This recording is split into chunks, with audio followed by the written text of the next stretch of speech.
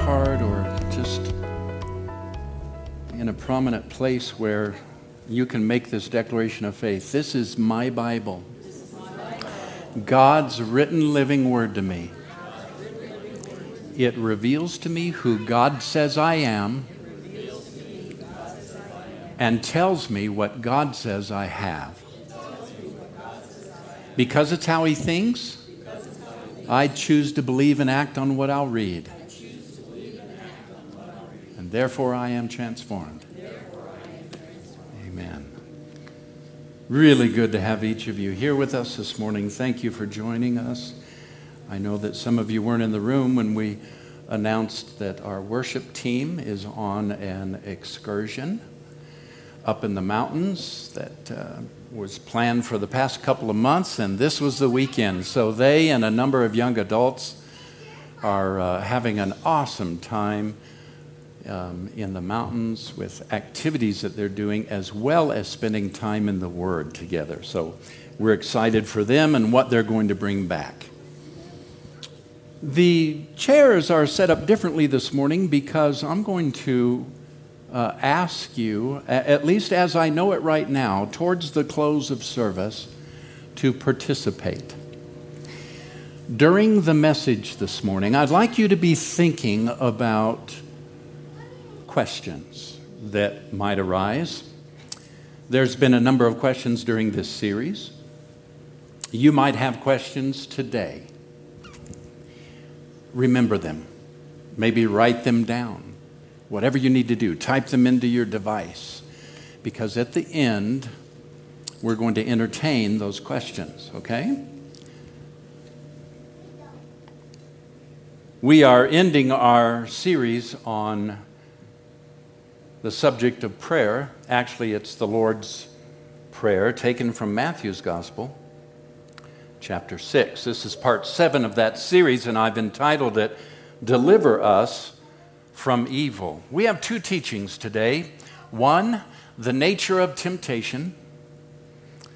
And number 2, what is the evil that Jesus speaks about in this final verse? Are we to pray for deliverance from Satan? You know, the disciples requested of the Lord, teach us to pray, in Luke's Gospel, chapter 11, verse 1. That's the companion passage to Matthew chapter 6.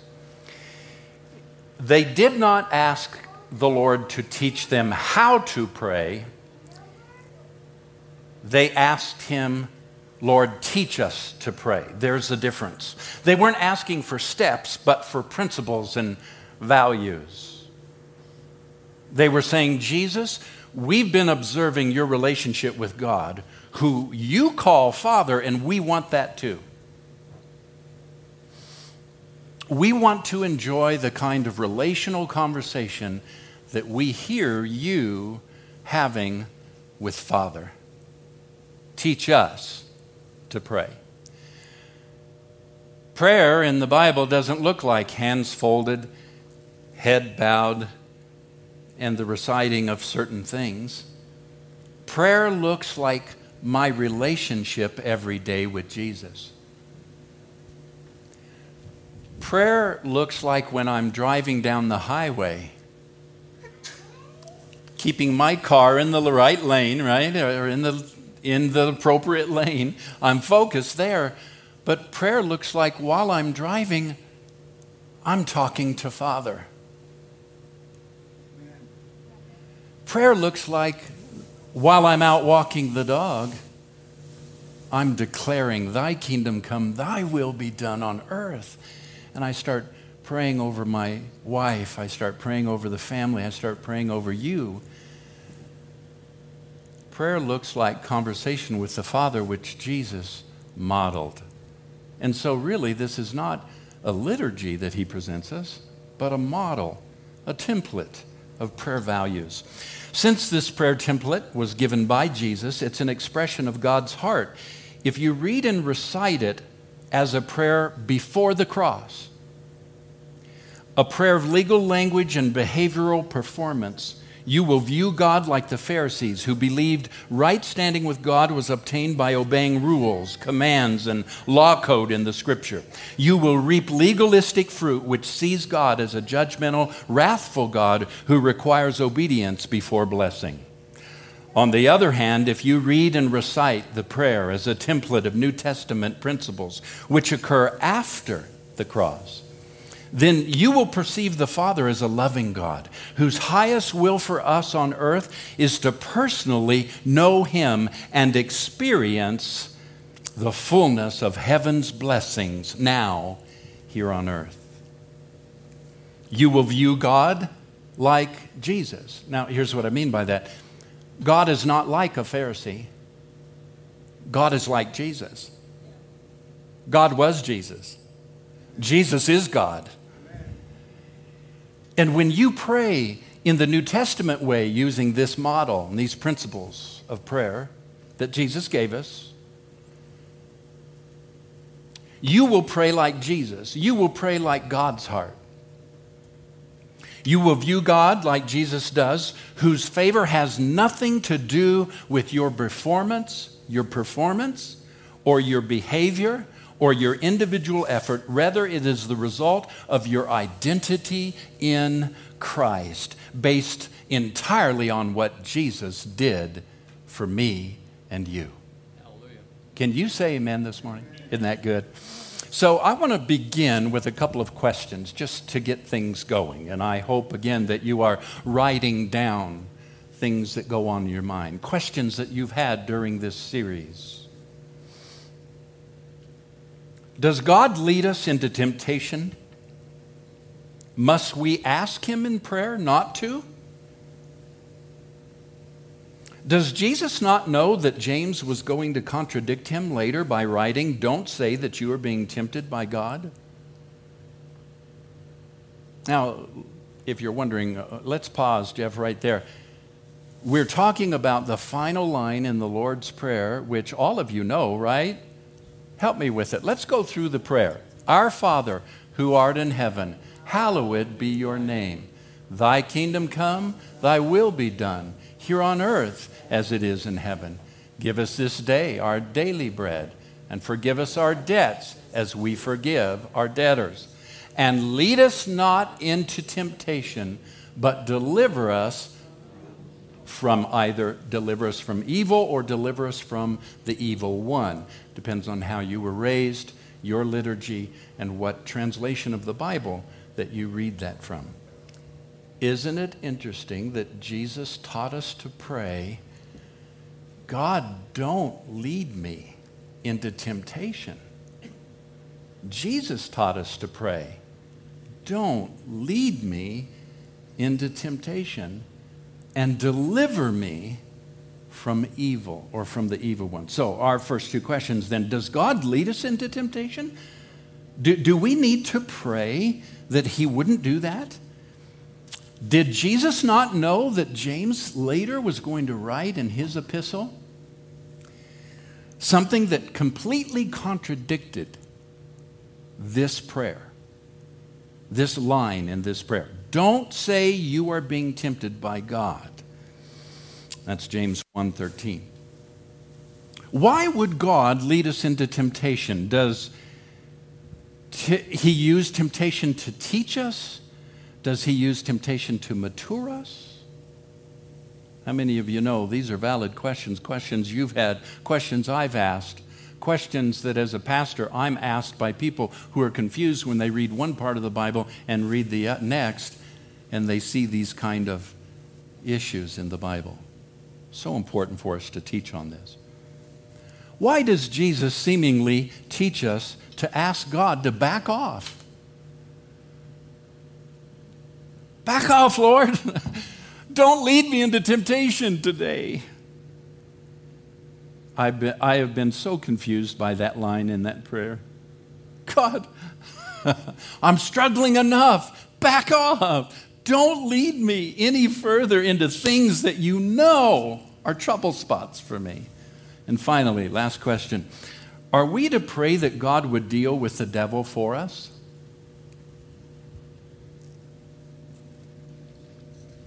Well, we quoted our text. You helped me with it.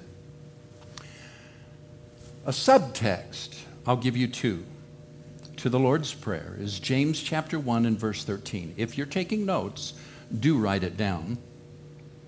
Let no one say when he is tempted, I am being tempted by God, for God cannot be tempted with evil, and he himself tempts no one.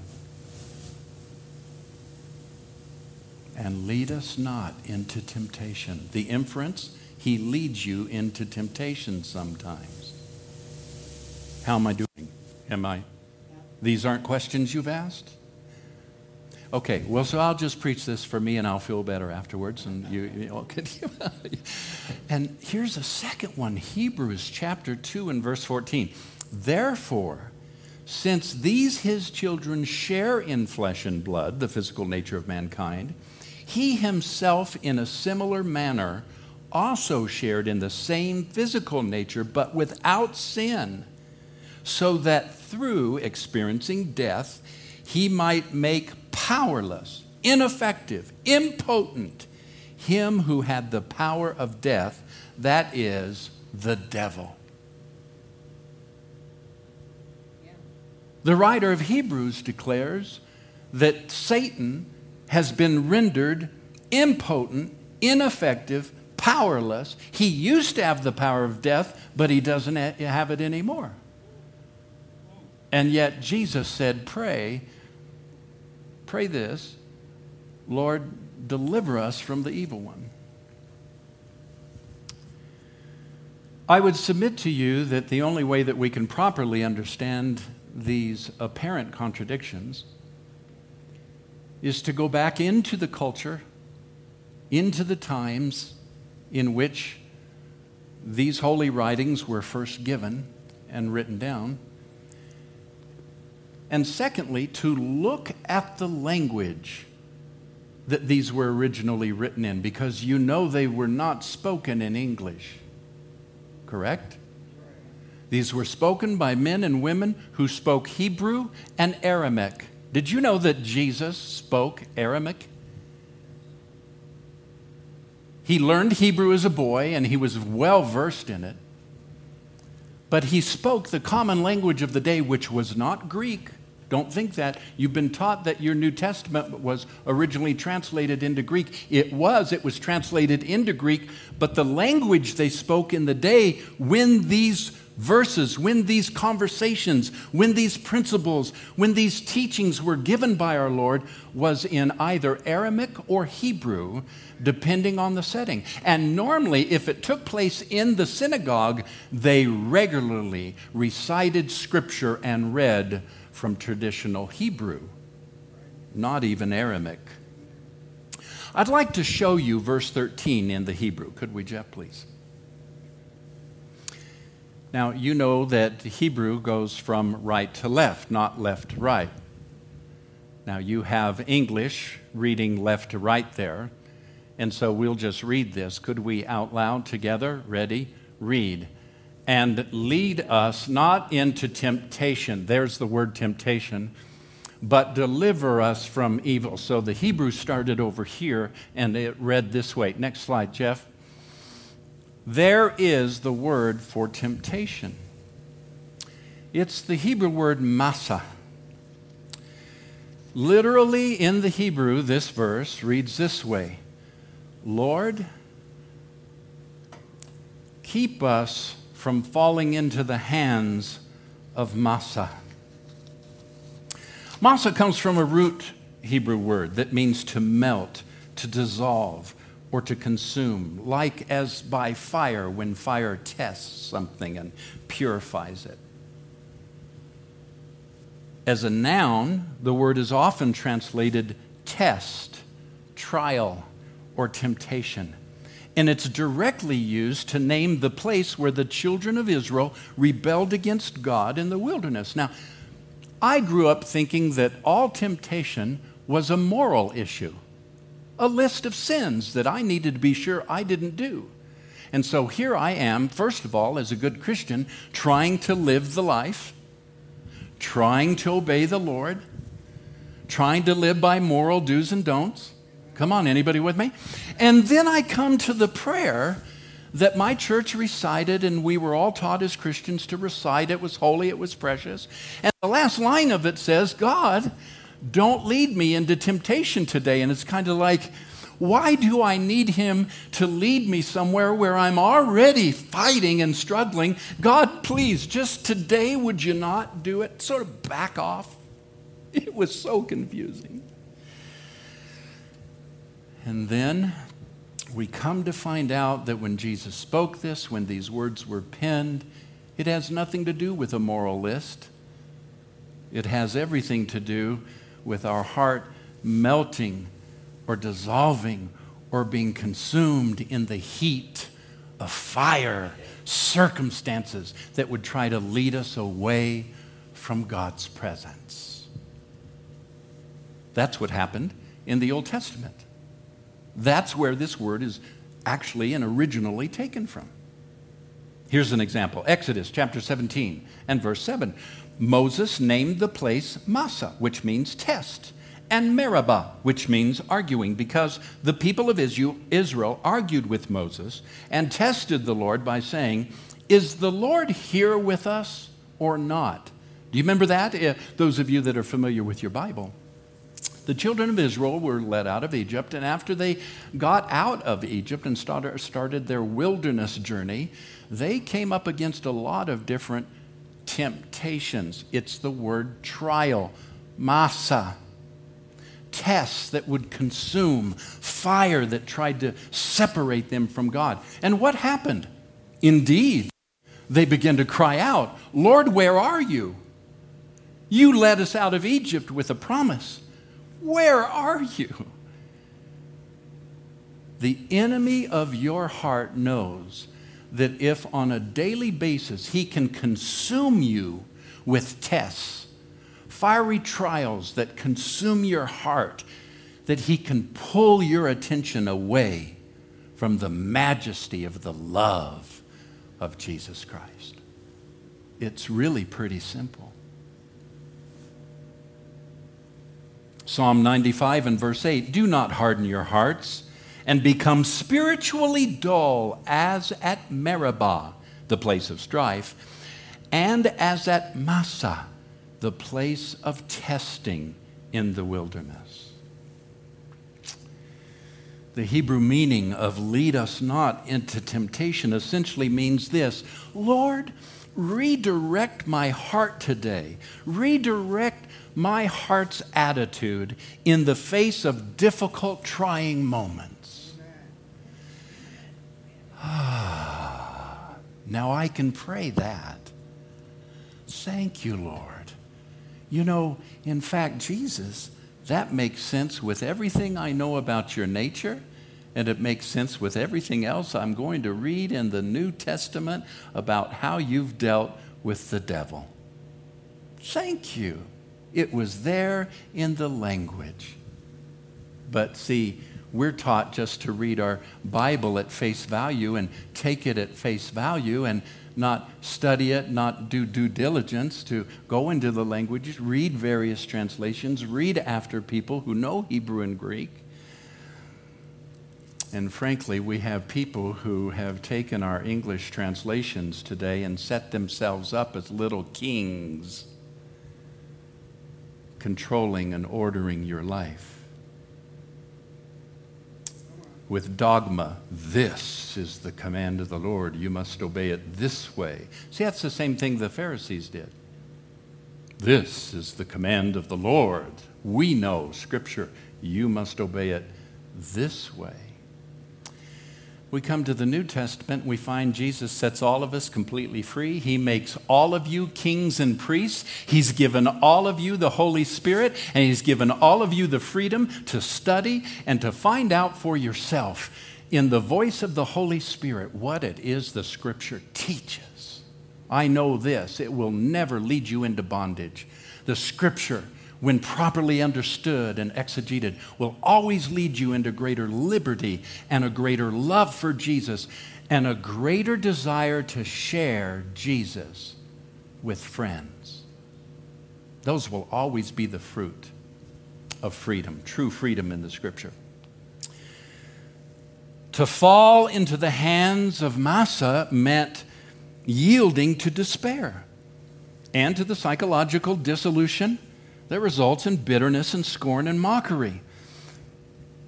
The origin of that word despair, by definition, if you remember, keep us from the hands of Massa, it had that despair in it, that we become disparate. Not disparate, but we're overwhelmed with being discouraged, and we're despaired. And Satan then begins to draw us away from the Lord's attention. We do it. We do it by the way we're thinking. Satan doesn't even have to be there. We do it. Yielding to despair and to the psychological dissolution that results in bitterness, scorn, and mockery. I want you to hold on to that definition of despair and massa. So 2 things now. The Hebrew meaning of lead us not into temptation is redirect our heart's attitude in the face of difficult and trying moments. Secondly, please remember that the definition of despair for massa is yielding to psychological dissolution, distance from God, separation from God that results in bitterness, scorn, and mockery. All right. Classical Hebrew was the language of the synagogue for readings and for prayers. And though Jesus spoke in Aramaic, many believe that his teachings were in Hebrew. Recent discoveries from the Dead Sea Scrolls make this very important. Now, I know how sometimes this very clinical or educational or institutional or whatever we might call what I'm doing right now, you kind of go to sleep. This is really important. I'm going to ask you to really zero in. This is a word study by Cham Ben Torah. Cham Ben Torah. He says, and I quote, "One such very recent discovery," listen to me, because has everybody heard of the Dead Sea Scrolls? You know, this was a group of scrolls that were found in some caves over in Jerusalem and over in Israel and down close to the Dead Sea, which is why they're called the Dead Sea Scrolls. These scrolls are precious. These scrolls contain most of the entire Bible, except for small portions of Isaiah. They are exactly what we hold in our hands today, given the translation into Greek and Hebrew and whatever mistakes that our transcribers have made and so forth. But we actually have in the Dead Sea Scrolls original Hebrew, original Aramaic of what was spoken at the time that Jesus walked the planet. It was a precious finding. They found them a couple of decades ago, 1948, and they have continued to just dig into them and research them and so forth. It's the most precious, true manuscript, verifiable manuscript of our Bible that we have today. Now, with that, one such very recent discovery from the Psalms in the Dead Sea Scrolls sheds light on this very passage of the Lord's Prayer, "Lead us not into temptation." An identical phrase was found in the Dead Sea Scrolls written in Aramaic, which matches that of the Aramaic Bible. Now the difficulty lies in translating the Aramaic word, mostly used by Jesus for temptation, which is nesona, into the Greek word perismon. Using the Dead Sea Scrolls rendering of this word as a guide, the proper rendering of the phrase, "lead us not into temptation," would be this: do not allow us to enter wrongful thinking or testing.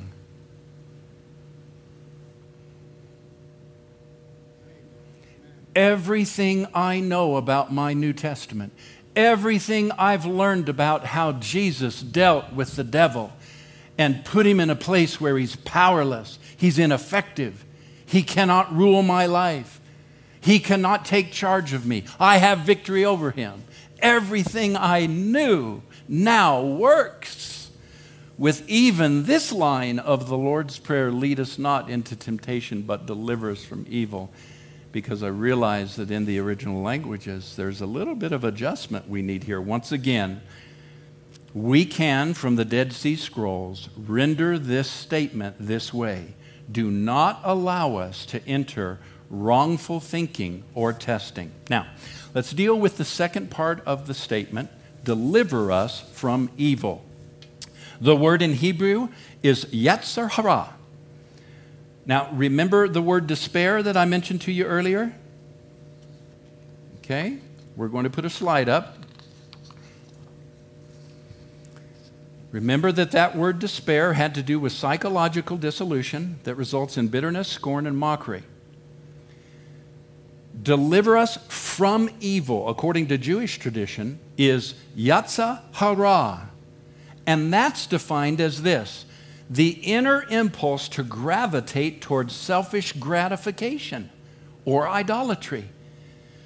This concept in the New Testament, yetzer hara, is called the carnal mind, the old nature, the natural man. How many of you now relate to Paul's teaching in the book of Romans? That is Paul's discourse in Romans 6, 7, and 8. You and I, though we are born again, though we have this incredible new birth and life with Jesus Christ, do still deal with the after effects of having been born into sin. And it's called the old man, the carnal man. How many of you have ever had to deal with the natural man, the carnal man, the yetzer hara? I'm born again. Lord, I love you. This is the day. We go to church. This is the day that the Lord hath made. And we get in our car, we go home. Monday we go to work. And all of a sudden, I hate today. I'd rather be anywhere but here. And the person that flipped you off on the highway while you were driving to work, and after you get to work, you're working for this person that's a monster, and all of a sudden up rises the old man. Up rises from within you the carnal man. Where's that come from? Where is that? Are you two people? Do you have a saved spirit and an unsaved spirit? No. You are born again. You have His DNA. You are His image. You are an image bearer of the Lord. And yet we deal with this concept of yetzer hara, the carnal mind. Keep in mind our definition here. We read just a moment ago. Deliver us from yetzer hara. Don't allow us, Lord, to enter into wrongful. Keep us from falling into the hands of Massa. Don't allow us, Lord, to enter into wrongful thinking. But deliver us from yetzer hara. Deliver us from that tendency that I have, Lord, to forget who I am in Jesus. To allow the circumstances of my day to overwhelm me. And I start saying things I regret. I start believing things that aren't biblical. And just like Eve and Adam in the garden in Genesis, Satan comes and he presents a lie. What does he say? If you eat this, you will be like God. Has God said? Why don't you question what God has said? Has God said, if you eat of this, you won't die? No, that's not true, because God knows that if you eat of this, you will become like Him, knowing good from evil. What was He saying? You need something else. You need more. You need extra. You need something you don't have right now. You're not complete. Here, take this, and you'll become like God, knowing good and evil. You're not everything you need to be, Adam, Eve. That was the great lie of Genesis from the evil one. and the great sin that they committed, believing that they were not complete in God. And what immediately happened? They were separated. They felt in themselves, they knew immediately they were, what's the Bible said? Naked, and they hid themselves. How many of you, even though you go to church today, you're here this morning, but you get in your car tomorrow, and somehow by the time you get to work and get to lunch break, you feel naked. It's like you've lost everything you were praising God about. And now you realize, oh my goodness, I am having a bad day. I am really warring with what? Is God dangling you out like a carrot over the pit of hell, saying, don't go there? You know if you think that, you know if you believe that, you know if you do that, you're going to lose your sight. Is that God out there? Or is it the Yetzirah, our thinking? Here's a big one. Here's a giant one. James chapter 1, verse 13 and 14. When tempted, no one should say, God is tempting me. For God cannot be tempted by evil, nor does he tempt anyone. But each of us is tempted when by his own desire, our own evil desire, we are dragged away and enticed. Devil didn't have anything to do with it. He's been defeated. He's been incapacitated. My thoughts are taking me there. Cameraman, my thoughts are taking me there. My Yetzirah. Here's one from Paul. Listen to this. 1 Corinthians chapter 10, verse 13. No temptation has seized you except what is common to man. And God is faithful. He will not let you be tempted beyond what you can bear. But when you are tempted, he will also provide a way out so that you can stand up under it. Well, woo, yeah, that's what I used to say. And then I dug down in there a little bit and I thought, well, Lord, you're still allowing it. Lord, you're still, can't you just stop it? Can't you stop it? Am I the only guy that thinks this way? Am I the only Christian that has? I have to. Thank you, Jeff. We've all been here wrestling with the Masa and the Yetzirah. And it's no hurrah either. When you are in the midst of Masa, it is no hurrah.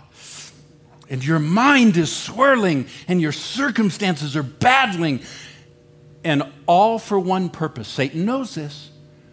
To make you feel separate from God and to get you thinking he doesn't love you. He's turned his chair around now. He's turned his face from you. After all, he is a very legal kind of God. He's turned his face from you, and you have displeased him. And until you get it right, until you stop that, and you make amends, and you repent, and you get proper forgiveness, you cannot be in the face and presence of God again. And all of it is a lie, a big fat lie. God never leaves you. You turn your chair around through some sort of sin that you do, and you're no longer facing him, because this is your daily walk. You turn around and do something stupid. God doesn't turn his face from you like this till you get it straight.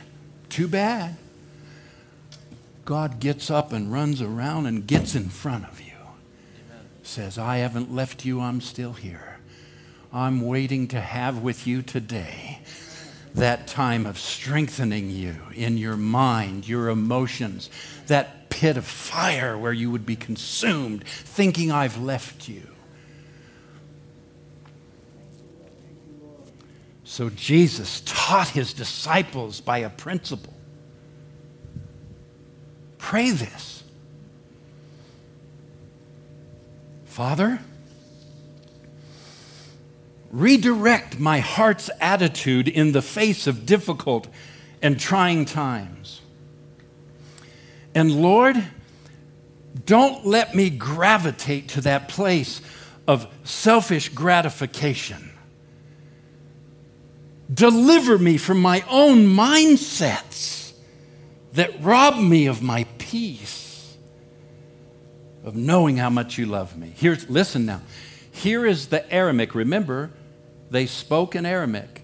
Here's the Aramaic of 1 Corinthians chapter 10, verse 13 that I just read. Paul's speaking.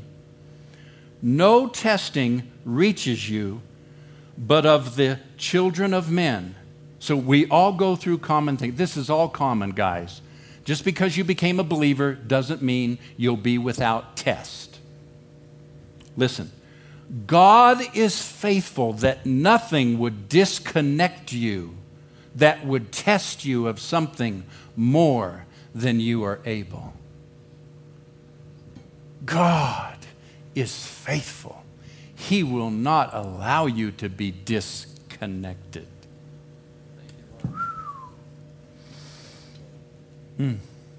All right. A few scriptures about protection from the devil. Did Jesus teach us to pray and ask God to deal with the devil for us? Actually, no, he didn't. I think from the languages we can see now that that's not what he meant. And we know it's not what he meant because as we examine it in the original languages, it agrees perfectly with what the Apostle Paul taught in the letters and epistles. Let's look at it. Hebrews chapter 4, verse 14 through 16. Therefore, since we have a great high priest who has gone through the heavens, Jesus, Son of God, let us hold firmly to the faith that we profess.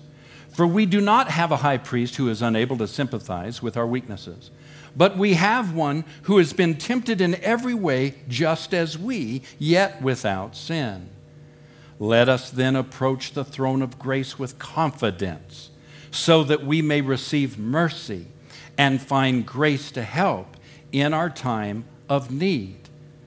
Chapter 2 and verse 14 of Hebrews. Therefore, since these, his children, share in flesh and blood, the physical nature of mankind, he himself, in a similar manner, also shared in the same physical nature, but without sin, so that through experiencing death, he might make powerless, ineffective, impotent him who had the power of death. Colossians chapter 2 and verse 15. When he had disarmed the rulers and authorities, those supernatural forces of evil operating against us, he made a public example of them, exhibiting them as captives in his triumphal procession, having triumphed over them through the cross. Think of that. Every supernatural power of evil that would try to come against your life, Jesus has triumphed over them personally. Then he took them captive. And Paul writes here in Colossians, he made a public example of them, he triumphed over them, and he disarmed them. So what power does Satan have today? Nothing. He's a seed merchant. He's a seed merchant. He has no power to actually kill you, destroy you, ruin your life, keep you from God's blessing. He has no power to actually do that. He's a seed merchant who suggests thoughts that if you and I take those thoughts and sow them to our mind and believe his lies, well, then he has us right where he wants us, in the Yetzer Hara. All right. Listen to this one. This should be the icing on the cake. 1 John chapter 3 and verse 8. The Son of God appeared for this purpose, to destroy the works of the devil. Let's read it aloud. Everybody together. Ready? Read. For this purpose, the Son of God. Verse 8. Okay, it's part B. The reason the Son of God was made manifest was to undo, destroy, loosen, dissolve the works of the devil. Wow. I don't know about you, but if you love the Lord's Prayer, if you recite it, I do, but you have found this rendering, lead us not into temptation, to be a bit troubling, well then I invite you to consider taking advantage of this discovery from the Dead Sea Scrolls and consider using this alternate rendering, which says, don't allow me to enter wrong thinking or testing. Use that. In a very poetic way, Jesus taught us to pray using a Semitic idiom that is saying this, quote, protect us from ourselves and the enemy who would lead us into wrong thinking or wrong testing. Protect me from myself? Oh, dear ones, that's where it starts. The devil is not all that. My mind, the fire of thoughts gone astray, run amok. Even if you're having problems buying into all this language and Hebrew and Aramaic and, oh, that's fine for you, Pastor. You study this during the week, and how am I going to remember this? All I have is this. I just sit down and I read this. I need to just understand this. All right, well, even if you're having problem with all the language stuff, and some people actually still need some of the old-fashioned performance stuff, in their life. God is sovereign. I need a certain amount of performance to feel like I'm... Okay. Well, then the Message translation will maybe get us halfway, okay? We'll go halfway with you on this. Here's the Message translation of our text. Keep us safe from ourselves and the devil. You're in charge. You can do anything you want. You're ablaze in beauty. Yes, yes, yes.